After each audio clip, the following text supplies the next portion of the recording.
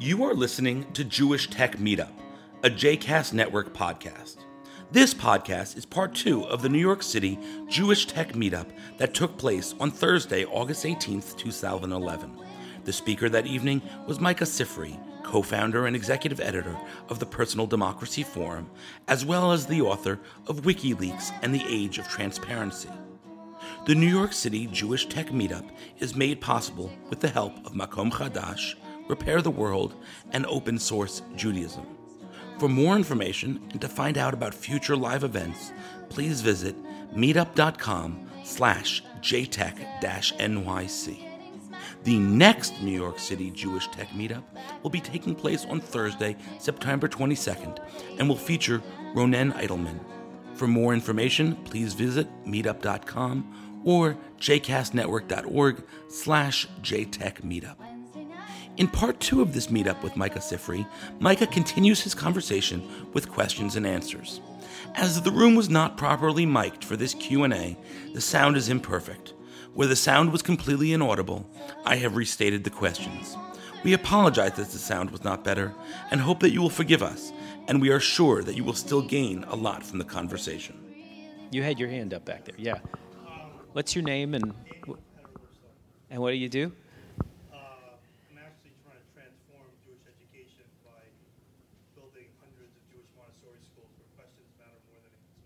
Excellent.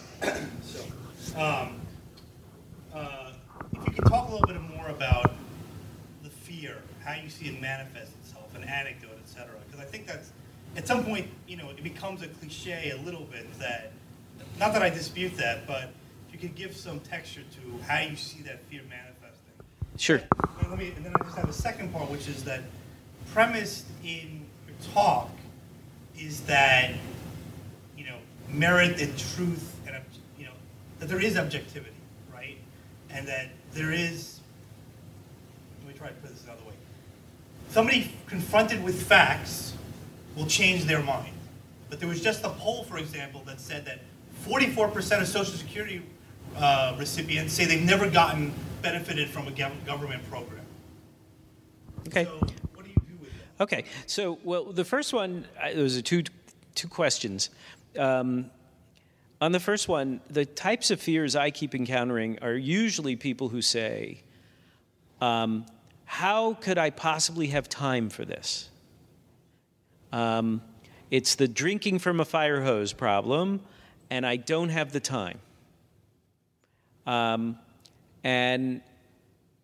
that's like the biggest one, is it appears that you're confronting me with more work, and I don't even know how to do what I'm doing now, sort of thing. I mean, that's what in the professional arena, that's typically what you get. Is I can't even keep up with my email. How could I possibly keep up with Twitter? And there are two thoughts on this. The first one is no one drinks from a fire hose. We all take sips. What we need are better tools for filtering the noise down to the signal that we need to hear. And the problem is that right now it's like everybody, to stick with my printing press analogy, we all have these printing presses in our pockets and we're all noisily hitting send. And the receivers haven't been tuned well to modulate all that noise down to the right levels so that we can hear what we need to hear. And that's where all the opportunity is right now for people who make technology, is in creating better filters, tools that will help us tease the signal out so that you aren't just hearing white noise, but instead you're hearing, the 50 people who really count in Jewish education, what they're talking about today, for example. And so very often I think the mistake people make is that they have to do everything when they don't. But, some of this is because the people who make the tools, just they hand them to you without any presets so that the volume is at a level that you can manage. And for many people it's overwhelming because you do need to be shown how you tune your you are now in a position to both send and receive, participate, talk back, but how do you work it so that it actually works well for you? I see hands up on this, so hold your second question. We'll come back to it. Yeah, go ahead. Just to comment on this, if the signal-to-noise ratio of someone I follow is putting out too much noise, I just stop listening, period. I don't need to filter, I don't need to listen to everyone and try to pick out that little nugget or whatever is coming through. If I see too much garbage coming through, I say I don't need that, and I don't listen. Right. Look, a lot of this is about slowly learning new cultural norms.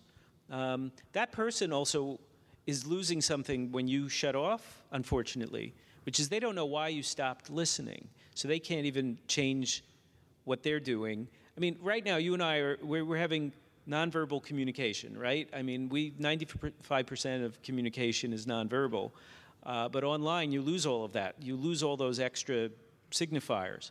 And so I think what we will see progressively is better and better tuning tools so that, if your friend is just making too much noise, you have an appropriate way of sort of tapping them on the shoulder and saying, hey, no one's listening. If you just cut it back a little bit, maybe we would. So that's a process that's going to continue to take shape. And in the meantime, you've got a perfectly good solution, right? Everybody keeps coming up with their own solution to how do I make this work for me, but you're already confident about it, right? Whereas I'm still amazed at how many people I run into, and they're typically, of a slightly older generation, not so much the people in their 20s, who respond to this need to jump in with terror because they don't know how they're going to handle the flood. I think my competence, as you put it, is that I don't see this as such value, or perhaps as some people might think it is. I don't get so much value from it, and therefore it's easy for me to say I can pick and choose. Sure. It also varies based on what kind of work you do or what kind of things you're interested in. You're not in a position, I guess, in the work that you do, where kind of social listening is of utmost benefit to your job, right? I mean, you do develop social networks, but you don't necessarily do social listening. You're not a politician, you're not a community leader. You can't engage in a kind of direct democratic or just a direct feedback loop with your constituents. Right? Like you don't have that kind of constituency or that need. But the amazing thing about kind of what's happening now is, Cory Booker is on Twitter, somebody in Newark gets snowed in, sends a tweet to the mayor, and the mayor drives over with a shovel and starts digging the guy out of his driveway. Like that kind of radical transformation was never possible before the advent of tools like Twitter. So there is a bonus there. But with the signal-to-noise ratio, I think, like, for example, one of the things that Twitter is absolutely missing that's totally essential is a mute button. Stop receiving tweets from this person for a specific time frame. Right. So, like, if I'm in the middle of a fight with somebody on Twitter, as is known to happen, you can just, silence me in your stream for a couple hours so you miss the fight, but then can receive normal communications from me again afterwards. Follow and then follow again. Except you'll forget to follow the person again. I feel like it'd be great if you could do search words. Like, I want to hear when you talk about this, and I definitely don't want to hear when you mention this. That would be stream. Right. Yeah, you had your hand up. When you're talking about development and filters, isn't that kind of just the pendulum swinging back to quote-unquote old-fashioned? No, I'll tell you why not. The pendulum is... Here's how it isn't the pendulum swinging back, because you hold the control of the filter in your hands, okay? Back in the days when there was just, NBC, ABC, and CBS, and everybody in America got their news from, Dan and Tom and Peter. All the control of the filters were in their hands, the news producers, the editors. It was a pretty small group. They still matter a little bit, but nowhere near as much as they used to. And now, for example, one of the filters I choose to listen to is the filter I create by the people I choose to follow, okay? So that's highly self-defined. And what I get from that is largely dependent on my taste. If you're the type of person who only wants to hear from people exactly like you may create yourself a fairly narrow, pool to listen to, and then if you filter it and just tease out the signal, you'll get some very, very, similar things. Or you can be somebody who likes serendipity. You want to be surprised. You want to hear things you didn't know. You want to pay attention to people who you think are smart but have eclectic tastes. All those controls are in your hands now. And I keep saying to people, the role of editors isn't going to go away. It's just that lots and lots more people can play that role, or algorithms can play that role. And in some cases, the editor of The New Yorker will still play that role.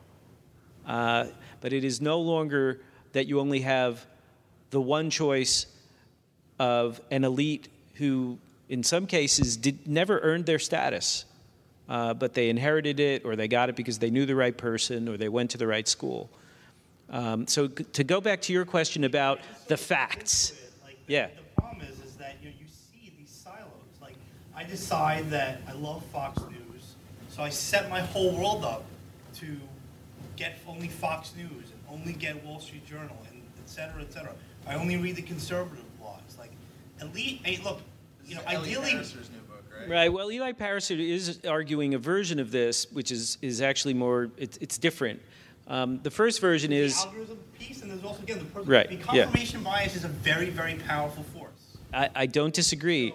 So well, the question is whether you trust people to be able to make the decisions that matter in their own lives, or you think you should make them for them. I mean, this is like the fundamental philosophical question. And if you think that people are stupid or will fall into these mistakes and stick in them their whole lives, then you better be in favor of making decisions for them, right? On the other hand, if you think that over time people will learn and make better decisions and you have to just let that happen, and every other system that tries to make the decisions for them makes worse decisions because it doesn't self-correct either. But this is this isn't a settled question. I agree with you. I mean, it's possible that in the short run, we will make the worst decision. We'll only come to the best decision after we've tried all the other ones. And whether you can afford that, I don't know. I know my philosophy is that I would rather spread out knowledge and allow for more voices so that we can surface both the disagreements that need to be surfaced and the wisdom that needs to be surfaced. But that doesn't guarantee that it'll happen. If you look at the way our public discourse works in America right now, you'd say it's broken. I don't think the internet is breaking it. I think other things are breaking it. I think the internet maybe can help fix it. Okay? But I'm in the middle of, we're in a big uncontrolled experiment here, and there are more than one variable at work. Whenever somebody says to me, look at how bad, your Social Security poll number is a perfectly good example of how large numbers of people can be misguided and misinformed. All I want to know is, when was it ever better? Okay? I mean, was it truly better before? Were people better informed? I mean, if you polled Americans in 1955, they would say that blacks were happy. Second-class citizenship? What are you talking about? I think the part of the challenge is recognizing that this is a process. What I like about the new situation we're in is that agency is now in my hands. If I fail to use it, it's my fault. And the same for my neighbors. Whenever I hear somebody complaining about the president or Congress, at a certain point I say, listen, your criticisms may well be right, but what are you doing about them? And don't tell me there's nothing you can do. There's more things you can do now than you could ever do before. So if you're not doing something, why are you complaining? Right? Whereas 10 years ago, if you wanted to enter the public arena, you couldn't. If you wanted to somehow reach beyond the group of people that you could speak to, maybe with a microphone, right? You couldn't. You had to be invited on to some broadcast platform by somebody else who controlled it. Now you have a broadcast platform in your hands. If you don't use it, that's your choice. What to me is the big challenge is the noise level right now is overwhelming. And because it's happening so fast, it's hard to understand it. And until we produce better and better tools for filtering it, and then we can begin to see what all this noise actually means. Every day, somebody is inventing a new and amazing way to discover meaning from the noise. Like, I'll give you one of my favorite examples. It's just a random one. Google has discovered that it can predict with great accuracy a couple weeks ahead of the Centers for Disease Control where flu is breaking out. And it does this based on people searching for words like flu and the symptoms and so on.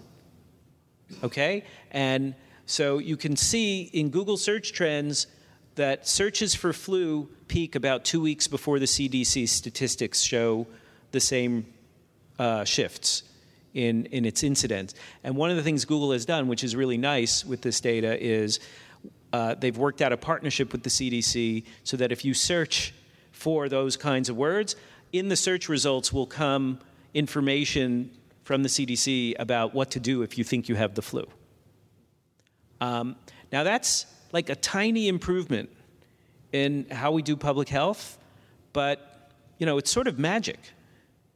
And it's based on Google noticing that there was actually signal in the search noise. And there's example of this.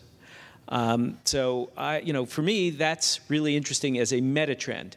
I kind of want to take this back to the Jewish piece, just because this is a Jewish tech meetup. So I'm wondering if thoughts on that theme. Yeah. Well, I had a question that Yeah. segue, Okay. hopefully. You spoke about WikiLeaks and this new era of transparency. So, is there a area within the Jewish world that you think would greatly benefit or greatly change from much more transparency? Well, I think there are lots of things. I mean, I think it's a big challenge because the Jewish world, as I see it, is sort of split between lots of sort of traditional, older legacy organizations that are trying to reproduce themselves by convincing the next generation to be just like them, and with some success, and another wave of people who are like, no, that ain't for me, I'm going to create something new, and their problem is how do you sustain these new things that you're creating, because they're fragile. How that plays out, I'm not really sure. Inherently, I think transparency can drive more accountability. One of the problems we have is the role of money.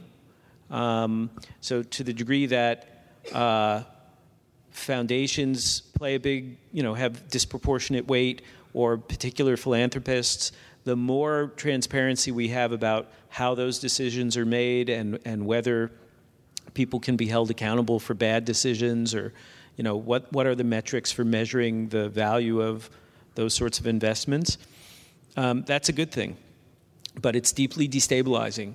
The same goes for a project that Dan started, the Schulshopper idea, which is that, why shouldn't congregants and people who are thinking about where to join a congregation be able to see what other people have to say about congregations, right? It's like Yelp for synagogues.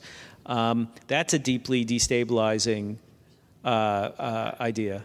Schulshopper is online. It just needs additional investment for fixing lots and lots of bugs, or rebuilding the whole thing. What I prefer to do. Right. I imagine nobody's complaining about their Schulz at all. There's no feedback that's been negative. Well, I bet you would get a mix of positive and negative, because there are all these sites like RateMyTeacher.com and RateMyProfessor, and teachers and professors get really nervous about them, and then it turns out that something like 60% of the comments on these sites are positive. People don't just go online to trash, they also go online to praise. So I think that, allowing for that open sharing of information would be ultimately healthy, but in the short term it might also be destabilizing. And that's hard. People are not used to dealing with that level of transparency. And, it's scary. For example, I can find out, it wouldn't take me very long to look up whether any of you have made a campaign contribution and who you've made it to. That's public record. In fact, when you make a contribution, you kind of know that. If it's over a certain amount, depends where. The fact that it's public record doesn't bother you. If I bring it up now in conversation, it will bother you, because I'm sort of breaking a norm.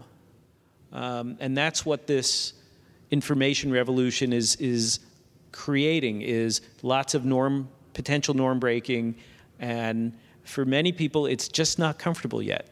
I've got the perfect illustration for you, which is the issue of child abuse and sexual abuse in the Jewish community, which is that you had bloggers, particularly one blogger had a blog called Unorthodox Jew, who was outing child molesters in the yeshiva community in Brooklyn.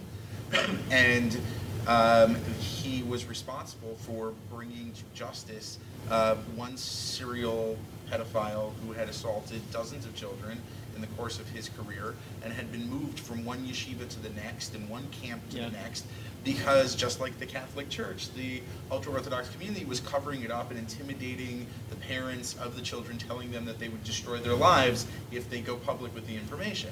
So the response of the ultra-Orthodox establishment was not to embrace this openness in conversations about these issues so that they could save the lives of young children, but to condemn bloggers in general, to say that all blogs are usser and shouldn't be read, that the internet in and of itself is a demonic force and anti-Jewish and shouldn't be allowed in your home. And that's the threat, right? The threat is that we're actually, by pursuing openness and transparency and putting these conversations on the table, threatening establishment Jewish organizations, establishment Jewish leaders, establishment Jewish institutions, and they're pushing back by demonizing and condemning the people who are pushing for openness. And it's in the same regard that Bradley Manning is sitting in a cell, unable to see the Red Cross, unable to see anybody in the public, unable to really speak to a lawyer. He's under military tribunal because of what he did. And it's just a way of trying to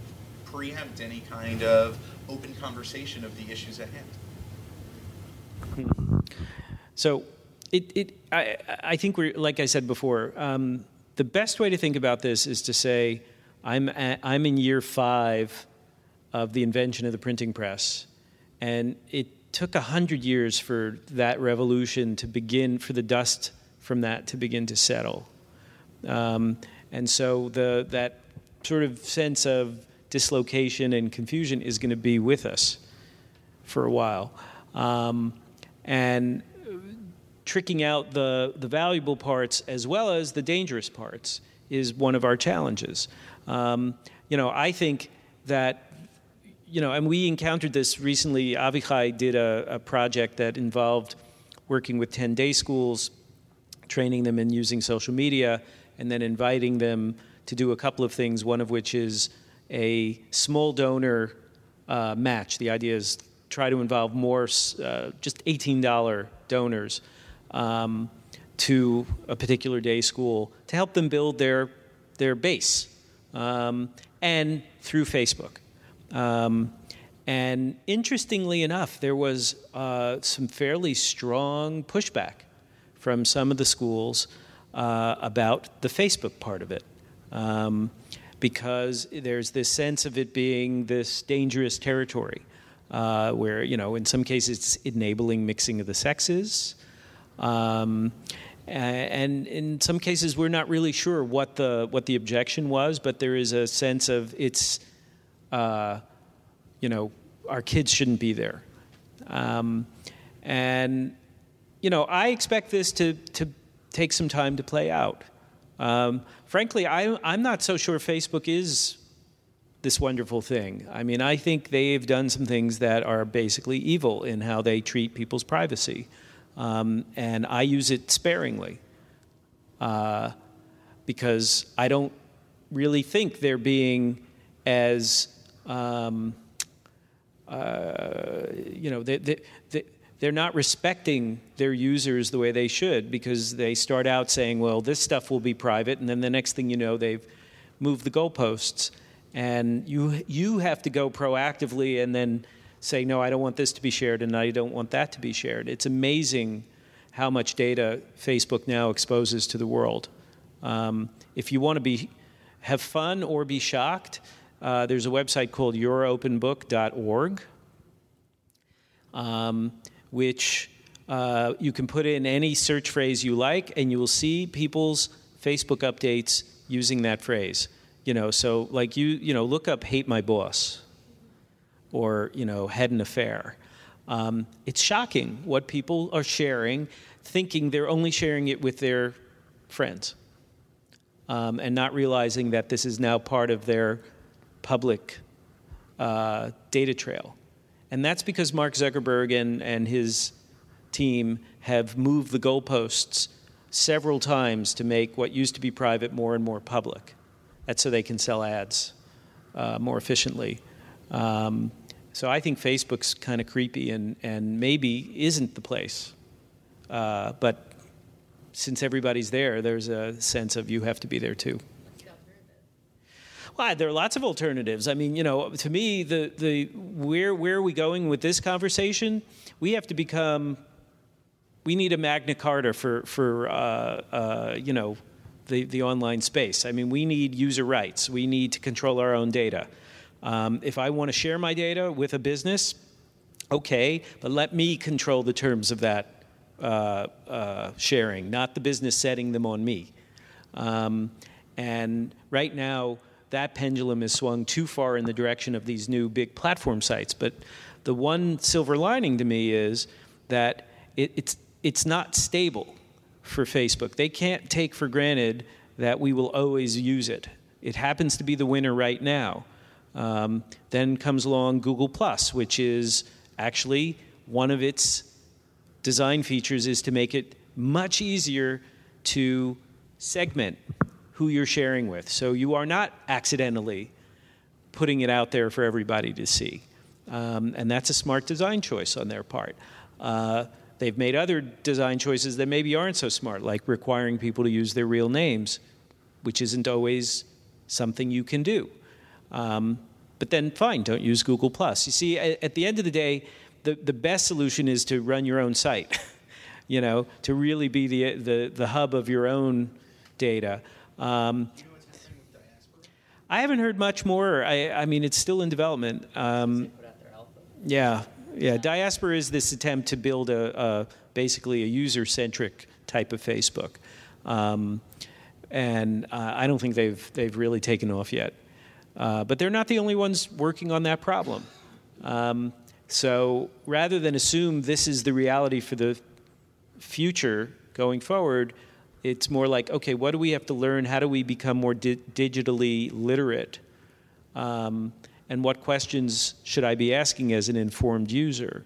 This is hard, though. The world now is at your fingertips, but you have to decide how to use them. And too often people don't, they just hand me the clicker and I'll just, take whatever you beam at me. That's the way we were brought up. And now we actually have a great deal more power.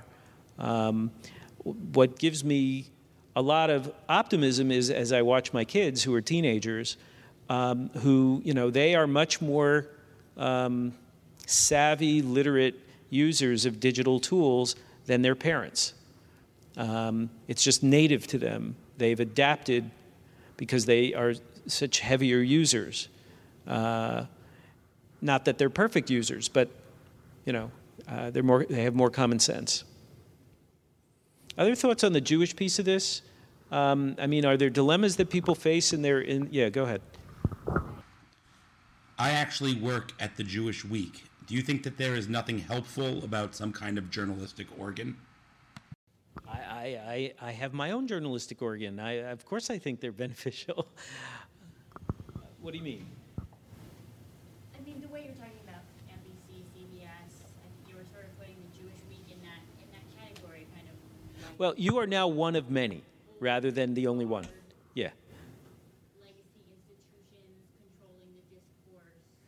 That's just what I was. Yeah, well, I think it's a really good thing that you have competition now. And hopefully competition will make you better, or it'll kill you. That's just how it works.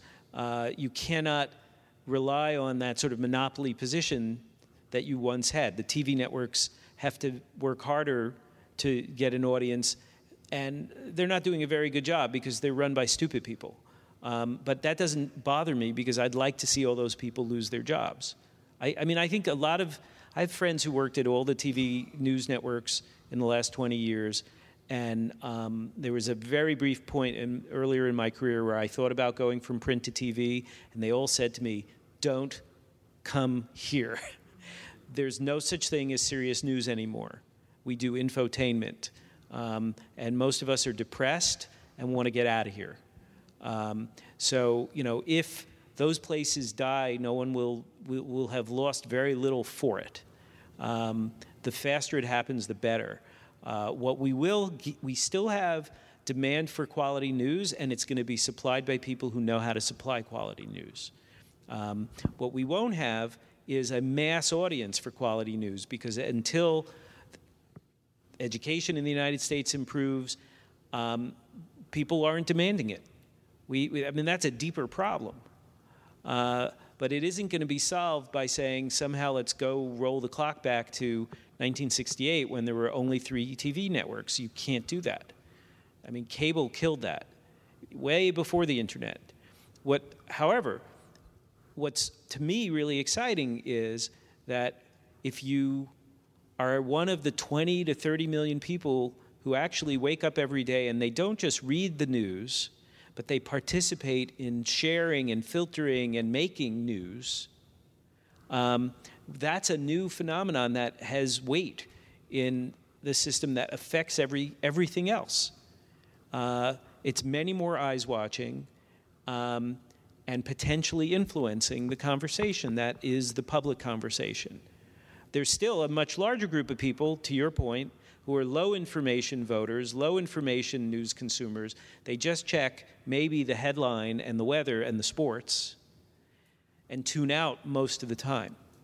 And our challenge is, how do you grow that group of 20 to 30 million into something more like 60 million? But the trend line, here's the best trend line I've ever seen. TV watching is slowly going down and internet usage is going up. The number of PCs that people buy way surpassed the number of TVs that people buy a couple years ago. And cord cutting is the rising phenomenon. Cord cutting, you mean as in not having a landline? I just canceled my cable television service. And Oh, yeah. Hulu and Netflix. Yeah. And I replaced my cable box with a Roku. Yeah. Yeah. Well, but you're not getting live news from that. Well, actually, you can get live stream of Al Jazeera English, BBC International. Is Al Jazeera on Roku? Yeah. I didn't know that. Al Jazeera, BBC, Russia Today. So all the propaganda news networks are on there for free. And you can get the Fox News included. And you can't yet get any of the major networks, but you can get their podcasts. Huh. Okay. That's cool. Podcasts have a life too if you need to time shift. So they do have some value. So anyway, back to what does this mean for journalism? Okay, that's sort of the question you're asking. So here's what I've seen take place for journalism as blogs and interactive media kind of came up alongside them. First, they hated it and they ridiculed them.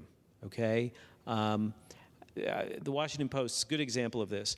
They absolutely, no way are we going to have anything to do with those bloggers. They're just, dirty hippies in their pajamas. They're not real professionals like us. Then the Post made a decision to start embedding on article pages a little box that showed links from blogs to that article. And the initial response to the reporters was, why are we inviting the bloggers onto, that's my story, right? Why do I have to share space with those people? 6 months later, their attitude completely flipped into, look how many people are linking to my news story, right? I have more influence. Now, there are people who, at these major news organizations, are also being asked to blog, and what they will say is what some of the very earliest people to start blogging said back at the beginning of it, which is, my audience knows more than me. And if I listen, it makes me smarter. It makes my journalism better. Frequently, the best articles are the ones that are just the beginning points for a conversation, and then you read the comments, and the comments are even better. And certain people know how to do this. They actually invest the time in interacting with their readers. Well, the comments, look, there are certain really contentious issues where this breaks down, and I don't really know what the solution is, because it's like that's a symptom of a larger problem.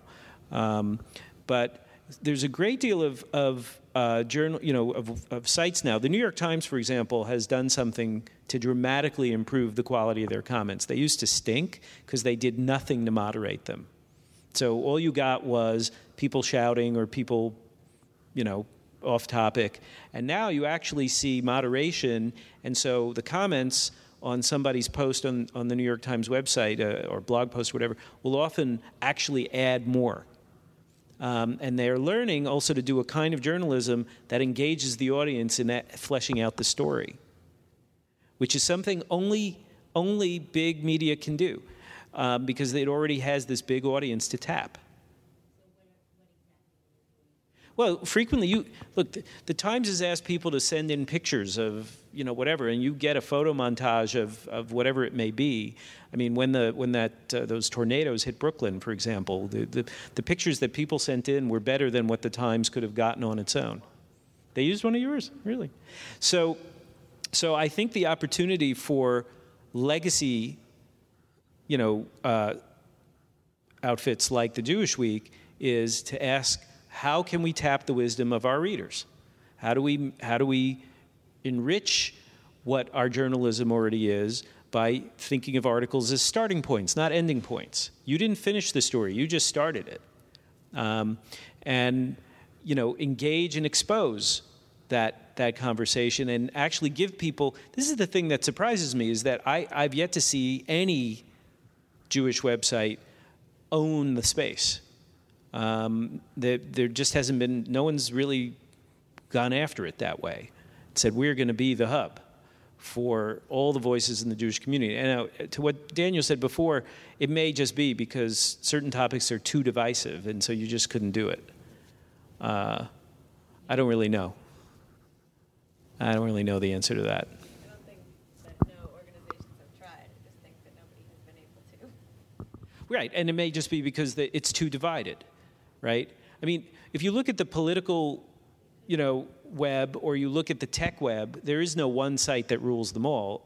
There are a couple that are big community hubs. Daily Kos is a big community hub. It has, 300,000 registered users. It's got more than 500,000 unique visitors a day, and they bubble up all kinds of interesting stuff on their homepage every day. It is not a site run by one person. It's run by hundreds of contributors every day. And what I mean is there is no place in the Jewish community that plays that kind of role. Daily Kos, Daily, K-O-S. It's the biggest liberal political website in the it's the biggest political site in the United States by audience participation. It's really, you should think of it as a small city as opposed to just being a website. It's got politics news, but it also has sections, people post their gardening pictures. People post what books they're reading. People who are in mourning. There's a place on Daily Kos once a week where people who are going through that share with each other. Launch a site called progressivejews.org that was negotiation with one Jewish organization that was interested in supporting the site that pulled out because they didn't want to give the project editorial independence to allow writers to just write whatever they wanted that wasn't approved by their board of directors as part of the process of publishing. Ouch. Yeah, I mean, Juicy, I think, has about 25,000. Yeah, Juicy. Yeah. So there you go. Sorry. Look.